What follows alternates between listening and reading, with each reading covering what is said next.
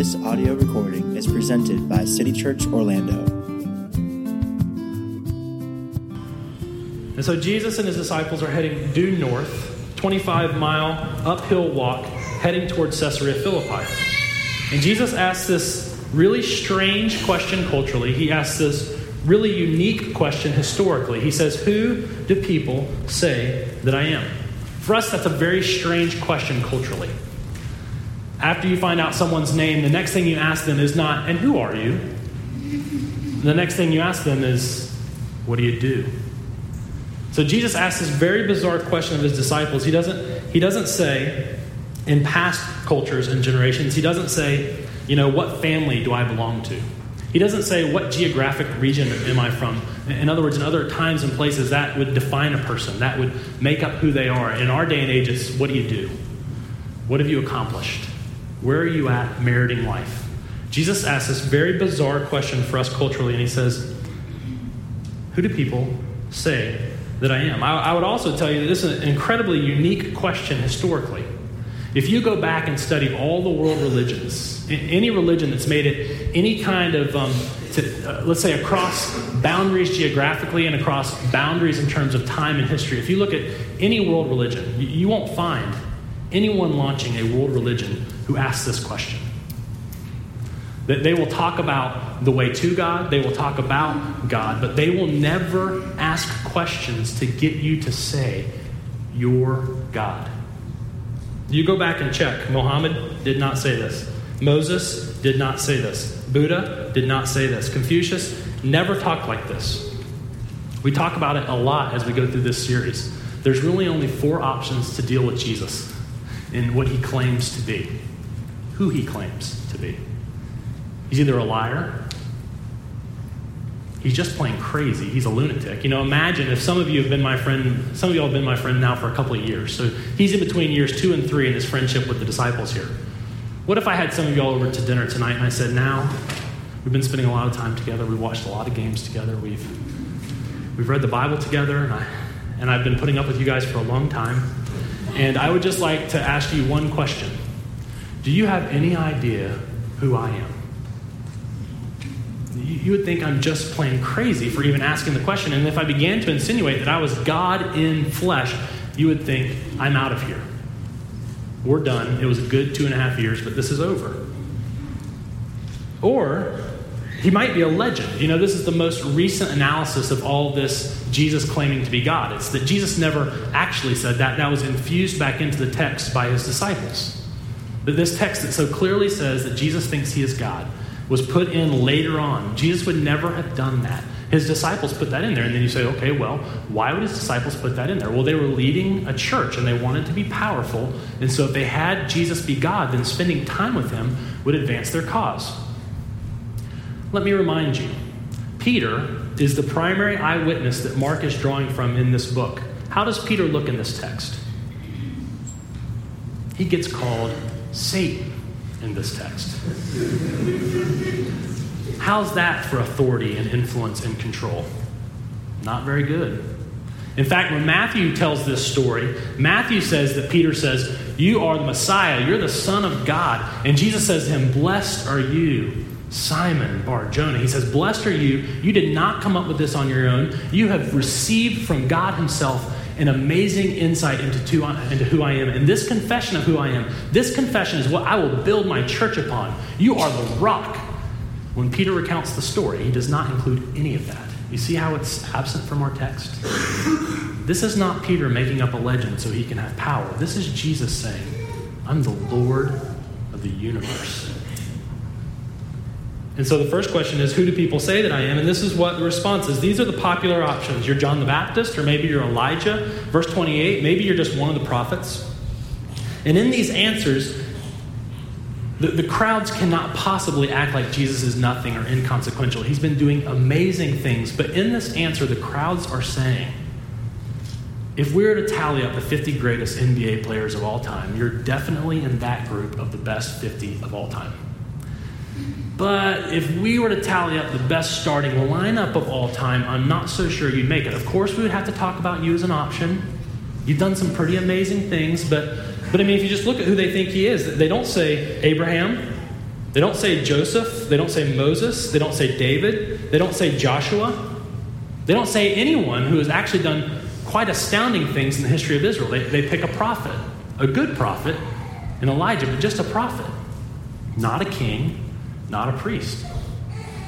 And so they honor Jesus by saying, you're John the Baptist, Elijah, or one of the other prophets. But their categories for him and the way they label him and the way they understand him are completely and utterly inadequate.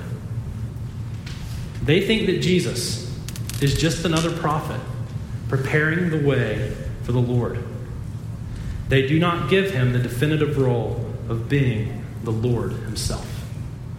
Jesus is not someone else in the long line of prophets pointing to the someone. He is the someone that all the prophets have called for. He is not another priest that will offer another animal sacrifice to propitiate the wrath of God, to satisfy the wrath of God for a time, pointing to that one who will come and be the great sacrifice that ends God's wrath for his children forever. He's not just a great priest, he's the great high priest. He is the one all the other priests pointed to. He is the sacrifice that all the other sacrifices pointed to. And again, he's not just a prophet telling you about a king that is to come. He is the prophet, the king, and the priest. And so we read in verse 29b, he goes a little farther. He's saying it's not enough for you to be a passive recipient. I want to call you into active participation. He says, it's not enough for you to give me social commentary. I want to call forth from you 12 a sacrificial confession of being my disciples. And so very little application is planned in this sermon. I'll just tell you that right now. A lot more will be here next week when we talk about discipleship. But I just want each and every one of us to know that this text, when Jesus says to them in verse 29, he says, but you, literally he says the word you twice. It's not captured in our translation. But you, who do you say that I am? Listen, believer, if you've been calling yourself a believer for a long time, one day it will not matter what doctrine you know to be true. It will matter how you lived your life believing that he's the Lord of the universe. He's calling his disciples into something so much more. We'll look at that next week. But not only that, if you're a skeptic and you're here just trying to figure it out, again, welcome. I am super glad that you're here. I want you to know it only feels fair to me to let you know you will answer this question one day. The scriptures are very clear. Inside of every one of us, we know that there's a God. Inside every one of us knows that there's a God. The atheistic, modern philosophies are going away. Did you know that like 90-some% of people now admit that they know there's a God? And the scriptures tell us that one day you will stand, actually you will kneel in front of him. And he will say, you, who do you say that I am? It will not be enough to know what your professors thought. It will not be enough to know what Oprah thinks. It will not be enough to know what the Discovery Channel thinks. You must grapple with this question yourself. And I'm here to tell you the only eyewitness account we have of Jesus has him saying to us, I'm the Lord of the universe, and that is who I am. That is my identity. And so if that is Jesus' identity, then we just got to keep moving, and we got to get to our second question. Don't worry, this is not the second point. We got to get to the second question, which is, so if that's his identity, what is his mission? If that's his identity, what's his purpose? We look in verses 31 and just to the beginning of verse 32, and that's where I'll stop today. And it says, and he began to teach them that the Son of Man must suffer many things and be rejected by the elders and the chief priests and the scribes and be killed. And after 3 days, he'll rise again. And he said this to them very plainly. That text, the phrase right there in verse 31, and he began to teach them. Many commentators believe that in this 25-mile walk that could take multiple days, that this is the topic of conversation the entire time. It at least indicates, and he began to teach them, the verb tense at least indicates that this was a long, drawn-out conversation. And then it says very clearly in verse 32 that although he has been teaching in parable, and although he has been teaching in a veiled way, for the first time here at the hinge of his gospel, he is pulling his disciples aside and he's saying very directly to them, the Son of Man will suffer. He will be rejected. He will die. And then he will rise again. He said it already in a parable. He said, you go out and you scatter the seed. He's saying you throw the seed out on the ground and the seed dies and bears fruit. And so he's already indicated in parable by saying that the seed is the word and the word is him. He's already told us in a parable that he's going to die, but nobody caught it. And he also said very directly in chapter 2, listen, at some point I am going to be taken from my disciples, and then they will fast because I will be gone. But right now we're partying because the bridegroom is here. Nobody caught it. In fact, this teaching is so radical. This teaching is such an oxymoron in the disciples' mind. This teaching is so out there and strange that Peter decides, I better pull him aside. And it says very strongly, Peter rebuked him. Do you know why Peter pulled him aside? Well, Jesus had just pulled a deaf guy aside and a blind guy aside, so Peter's learning. And the one who says you're the Messiah, the one who says you're the anointed one, the one who says you're here to bring the kingdom, the one who says you're going to crush oppression, the one who says you're going to bring righteousness and mercy and forgiveness on the land, the one who says we're going to rule and reign forever, that one who says you're the Messiah, got his title right, but completely misunderstood his purpose and his mission. And it says he rebuked him. The same word that's been used over and over and over in Mark to cast demons out of people. This just sounds absolutely crazy to Peter and the rest of the disciples. And so Jesus is very plainly telling them, you see partially right now. You see that I'm the Messiah. But you do not yet see, as you will, that the Messiah must suffer, must die, must be rejected, and will rise again. You remember last week we talked about the man who was blind, and Jesus touched him and gave him sight. He's like, do you see anything? I see men, but they look like trees walking around. And then he says, okay, he touches him again, and he says, I see clearly. I can see far distances. I can see absolutely how it is. And so at the beginning of chapter 8, the disciples are being described by Mark and projected by him and portrayed by them as they were, which is completely blind to who Jesus was. And then Jesus says in parable, I'm going to touch your eyes, Peter, and I'm going to allow you to see. But this first time I'm going to ask you who I am, you're only going to see men as if they're trees walking. So you're going to get my title right and what I'm going to do, but you're going to get the way I'm going to get it done, you're going to get wrong. So you're going to see, but not see. You're going to see, but not clearly. And this is just absolutely inconceivable for the disciples. Jesus is telling them this. He is saying, my weapon to defeat evil is a servant's towel and not a warrior's sword. He is saying to his disciples, I'm going to practice sacrifice above vengeance. He's saying, I'm going to be a king that comes first to endure suffering and not inflict suffering. I'm going to gain all power and influence by losing all power. I'm going to become more rich and glorious than I was before I took on skin, and I'm going to become more rich and more glorious by giving my glory and riches away. Like Peter had been taught, the Messiah would indeed defeat all evil. He would quell all injustice. He would, in fact, sit on an eternal throne, but he would not first touch wood in a throne. He would first touch the wood of the cross on the way to the throne. That this is his mission. His mission is to not go from glory to glory to glory. His mission is to go from eternal glory into incredible humiliation and suffering and death and shame, and then rise on the third day into even more glory than he had before.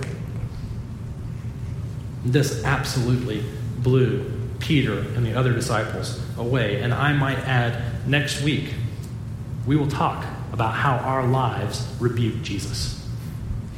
This crazy talk about picking up your cross every day and following him. We might know it in our heads, but our lives betray us, that we think it's ridiculous that he would ask that of us. So we've answered the question, who is Jesus? Act 1 in the play, he's the Messiah. He's the God-man. He's God in skin. And we've answered the question, what did he come to do, or what is his purpose, which is Act 2 that we're going to study now for 8 chapters. His purpose is to suffer, to be rejected, to be killed, and rise again. And then one final question screams for an answer in our text and in my mind. And that is this question of why. One little word caused a lot of thought, prayer, and contemplation in my heart this week. And that is the word in verse 31, must. And he began to teach them that the Son of Man must suffer many things. It does not say, and the Son of Man began to teach them that he might suffer many things. He doesn't say, listen, boys, it's starting to get a little dangerous out here. I can see into the future pretty well, and I got the Herodians over here and the Pharisees over here. I've got Rome over here and Israel over here, and I've got the political leaders with all the power, and they're both against me. So I just want to warn you, this might end bad for the Messiah. If he would have said, this might end bad for the Messiah, Peter would have said, we're with you. Don't worry. Pull him aside. Jesus, we're with you. We'll hire some revolutionaries. This is all going to be okay. We'll just focus your miracles away from bread and towards swords, and everything's going to be totally fine. Pay attention to me. You don't see well yet, but one day you will. He doesn't say, he began to teach them the Son of Man will suffer. Peter would have pulled him aside and said, listen, Jesus, is the cup half empty or half full? Let's be optimistic here. Don't be so deterministic. We don't know for sure that you're going to suffer and die. We can do something about this. But Jesus says he must go through all of these category-blowing realities for the disciples. That it's the intentional plan of God for him to come and to die. I often think, and it is specifically taught in certain areas of the church, we often think, and it's specifically taught, that God was somehow able to make lemonade out of lemons. That somehow the cross snuck up on him. You know, there's this old story that I used to hear all the time at camp. I think I've alluded to it, but about a fourth of you were here back then when I said it. But there's this old story that I used to hear every summer at camp, and it was this idea that there's a man who's operating a bridge. And it's the day where the sons get to go with their dads to work. And the dad says, sure, you can come, but I want you to stay around me. And by middle afternoon, the dad had forgotten about the second grade son. And the second grade son had decided to go and explore, as second grade sons will do. And the second grade son goes down into the infrastructure of this drawbridge. And so the dad sees a boat coming down the river, let's say, and the boat is just filled with lots of people. And lots of people are there, and he'd kind of been napping a little bit. And he's at the place where if he doesn't draw up the bridge, the people are going to smack into it, and they're going to die. But he looks down underneath the bridge, and lo and behold, there's his son playing down there. And he's got this horrible decision in his mind. Am I going to watch all these people die in the bridge, or am I going to take the life of my son for the sake of the many? And caught in this horrible dilemma, the dad hits the button to raise up the bridge. And I've been taught, Jesus got caught by the Romans and the Jews, and God was able to make lemonade out of that lemon. And because that happened, now we can look back on it and say, he died for your sins. Why don't you take him up on this offer and this unintended consequence and believe in him? Friends, our text does not say that Jesus is unawares in chapter 8 that he's going directly to the cross. Our text says he knows this is why I came. And so the question is screaming in my mind still, why? Why did Jesus have to come, and why did he have to die? Why did he have to be rejected? Why did he have to suffer? Why did he have to go into death and need to be raised on the third day? And the answer is this. It is for the inclusion of his children in the kingdom of God. That God intended to include his children in his eternal kingdom, and it would be impossible to do so if Jesus does not die. Now this question of why has been grappled with for a long time in the church. And I will not begin to think that I will answer this question better than the others who have gone before me. But I want to let you know in our closing time our second point, that the Bible tells us that Jesus' suffering and death was absolutely necessary for us to be included. It was necessary for us spiritually, it was necessary for us legally, and it was necessary for us relationally. Let's walk through all three of those. And while I know that each one of these three words, suffered, rejected, and killed, are not directly tied to these three ideas, I want to pick them apart and connect them to these three ideas. The idea of being rejected, the idea of suffering, the idea of dying being connected to he rejected so that we could spiritually be free, he was suffered so we could legally be free, and he died so we could be relationally free. All right, let's look back at the text. He began to teach them that the Son of Man must suffer many things and be rejected by the elders and the chief priests and the scribes. I don't have a whole lot of time to talk about this, but the reason Jesus is letting his disciples know that the Jewish elites are going to be in on his death, and they're going to be behind it and in it and through it. He's letting them know, I am going to suffer injustice. He's letting them know, I'm not going to get a fair trial. He's letting them know, I'm not going to get justice. He's letting them know, I'm going to be oppressed. He's letting them know, I'm going to be picked on.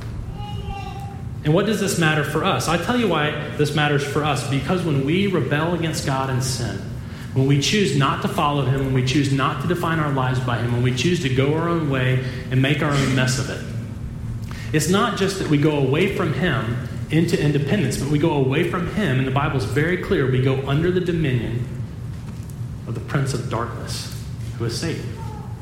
And the Bible is very clear that behind every physical, oppressive government, any government that is oppressive and unjust, the Bible is very clear that behind that is demonic spiritual forces. And so Jesus, being treated with injustice at the hands of the Herodians and the Pharisees, behind that is the injustice of Satan and his dominion of darkness. I hope you don't think I'm overstating this. The Bible's very clear. We are not free. We're enslaved. We are not alive apart from God. We're absolutely dead. We are not our own bosses and our own kings. We are under the dominion of Satan. And he rules us as one who wants to destroy us, and one who deceives us, and one who hates us. And so for Jesus to include us into his kingdom, he had to go into death as an act of injustice so that we could justly come out of death. Do you ever wonder why it says when he died in Matthew 27 that a bunch of people came up out of the tombs? And they hung around in the tombs and waited for him to be resurrected on the third day? It's because Satan took into his dominion of death. He took in the one that did not deserve to be there. And so an instant release of those who deserve to be there except for the grace of God were let go. And so while you and I are enslaved apart from Christ, the first reason he had to come and suffer and die is to deliver us from death. That's why it says that he was rejected by the physical authorities in Jerusalem. But not only that, God did not simply deliver us from the dominion of death and tell us to pay him back. God did not just say, okay, now you made a mess of it. You rebelled against me. You owe me. I'm going to let you out of prison. I'm going to let you work a little bit. I'm going to let you pay me back. It's not like he's a bail officer. This is what he did next. Not only was he rejected, but he also suffered for our forgiveness. And so it's absolutely necessary for us legally that Jesus come and die. Let's just take a sidebar and let's talk about this, and we'll come back to this point. First of all, let's say you're running around Lake Eola. You've got a brand new iPod. You're really excited about it. You've got it on your arm or however you like to have it. And another jogger who has lost their iPod, who has recently lost it or it's broken, they didn't get Apple Care, they see it and they're so angry with you for having it that they come up to you and they snatch away from you and they throw it into the lake, almost hitting a swan boat. And fortunate for you, I just like to tell you as the story's happening, a police officer is riding a bike around Lake Eola, which is illegal, I might add, and he sees this happen.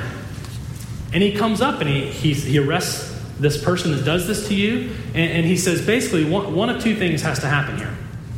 We have two options legally. Either you pay for the iPod, or you forgive the debt that they owe you. One of those two has to happen. Either the perpetrator pays, or the one who was sinned against decides to forgive. And if you decide to forgive, then you pay. Either you don't have an iPod, or you go shell out your money again for another iPod. And you see, here's the point. Take it beyond the physical. Take it into relational. Take it into the personal realm. If someone wounds you, if someone betrays you, if someone manipulates and uses you, if someone rejects you, if someone treats you as a tool and an object instead of a human being to be dignified and loved, they owe you something. Either A, you say, I'm going to make them pay this back, and you begin to wound them and manipulate them and slander them and try and hurt them. Or you say, B, I'm going to forgive them. I'm going to pay the debt. This is going to cost me something. Take it back to our relationship with God. The Old Testament tells us that God is a God of forgiveness. In order for him to forgive, it should not confuse us that he then must suffer in order to forgive. And so first, for us to be delivered, he had to be rejected by the government that should have supported him. For us to be forgiven, he had to go to the cross and suffer what you and I deserve so that we don't have to pay for it. And then last but not least, God does not forgive our debt and say to us, I'm going to put you back to neutral. I've forgiven the debt. Jesus suffered for that on the cross. You're back to neutral. Make the best of it.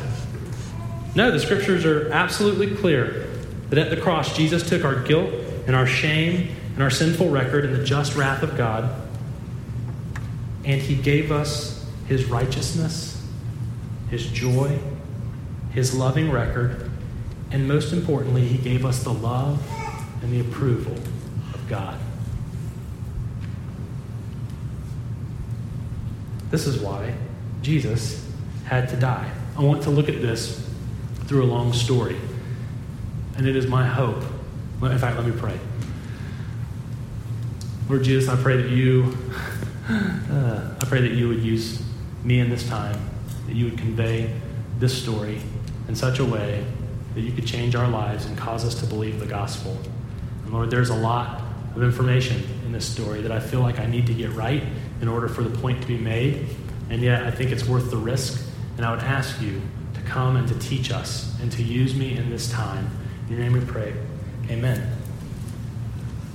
We've had a crazy couple of weeks with a newborn, a wonderful young son. And this week snuck up on us in a severe way. On Monday, I think it finally hit Trisha and I that Maddie, our first grader, and Riley, our kindergartner, were going to be out of school. And it snuck up on us in this way that in the past, we've never been in a public school before. We've been in a variety of schools, both she and I growing up and our children, both private and Christian, and we've never been in a public school. And so it hit us on Monday. Nobody called and asked us how much money we want to contribute to the year-end gift for the teachers. Now, I don't know if you guys know this or not, and maybe this doesn't happen everywhere, but Trisha used to be a teacher at a private school. And at that school, 3 different schools actually through the years, at the end of the year, she would get from the families and the parents and the students gift cards, money, and presents that probably equaled 5 to 10% of her annual salary. It was like a big bonus at the end of the year. And so when we had children, whether it be preschool or these other schools we've been to, we always expected the room mom to call us and say, how much would you like to contribute to the gift? And we began to realize on Monday, no one called us. No one asked us. And we're just home from the hospital a week or so before with Liam. And we're actually quite anxious about this. And so Trisha decides, okay, this is what we're going to do. Riley's class has a room mom, so I'm just going to let them know that we want to be a part of something in case they forgot about us over the craziness of the last couple of weeks. But we knew that Maddie's teacher, Mrs. Miller, did not have a room mom. And while Trisha was able to go volunteer some, she couldn't take on the full responsibilities of a room mom. So Mrs. Miller was about to retire in the next couple of years, but because of this class, decides to retire this year. It's true. It's absolutely true. Her class, by law, is only supposed to be so big, but somewhere the policemen were arresting people in Lake Eola, and nobody was there to find out that Maddie's class had ballooned beyond what the limit is. And in the room, frankly, were some students that needed particular love, probably from a much younger teacher. And Mrs. Miller was just flat worn out. no room, Mom, to ask the other families, would you please be a part of something for Mrs. Miller? Not only is this the end of the year, she's retiring. And so Tricia wrote a handwritten note. I copied it on Tuesday morning. We put it into envelopes. The note basically said this: if you would please tomorrow in this envelope return it back to Maddie with money inside and a letter of gratitude to Mrs. Miller, who's retiring, we would really appreciate it. And so although I think we both knew the writing on the wall, we allowed ourselves to go to sleep. I allowed myself to go to sleep on Tuesday night. Liam did not let Tricia go to sleep on Tuesday night. We woke up the next morning, and I was actually quite anxious. You can ask the people in the office. I was pacing about this quite a bit. And I got the call from Tricia on Wednesday morning that only 4 children had returned the envelope. And then it was maybe a slight percentage of what we had bought the card for at Publix. Under $100 total. And I was like, oh, Lord. I mean, I was really hurt by it. And that morning, Maddie we'd almost forgotten to have her write her letter of gratitude. So she wrote her letter out, and I watched her, and I was like, oh, Lord, I really pray Mrs. Miller's not in it for the money. I really hope that she's in it just because this is her calling, and maybe she's in it to help these kids. And maybe, just maybe, someone will write something that just makes her day, makes her year, makes her career. Not to put too much pressure on you, God, but that'd be sweet if you could pull that off. And in my mind's eye, I see a woman who 30 years ago was living in a completely different world, who's now completely underappreciated, devalued, not enjoyed. Most of the parents don't even show up this year at the parent-teacher conference. And in my mind's eye, I see a broken, sad, dejected, potentially suicidal woman. I can go to extremes. And so I raced home and I found Maddie, and I said, Maddie, normally Maddie's playing on the computer. She's past the stage of caring that I'm home. So I had to block a couple other kids on my way to her, and I was like, Maddie, please tell me what happened when you gave Mrs. Miller your letter. She said, oh, Dad, she was crying. I was like, oh, no! She was crying. She was already crying in the middle of the day. What happened? Dad, she was crying. I said, why was she crying? She goes, I asked her, why are you crying? And she pulled me aside, and she said, Maddie, I'm crying tears of joy.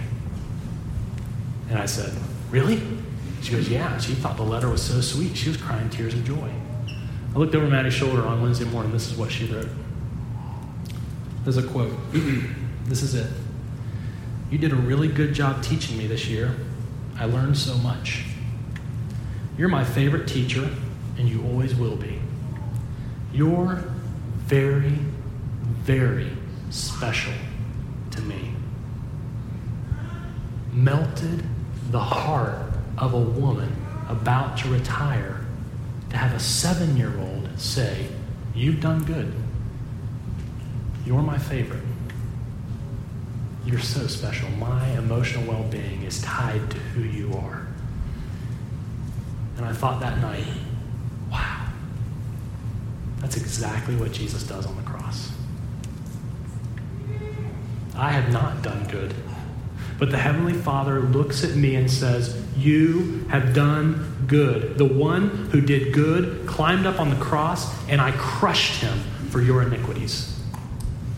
You are my favorite child. I guarantee you that God loved Jesus more than the rest of us until the cross, and now God has a conundrum of loving millions, if not billions of us as if we're his favorite. We're the beloved children of God.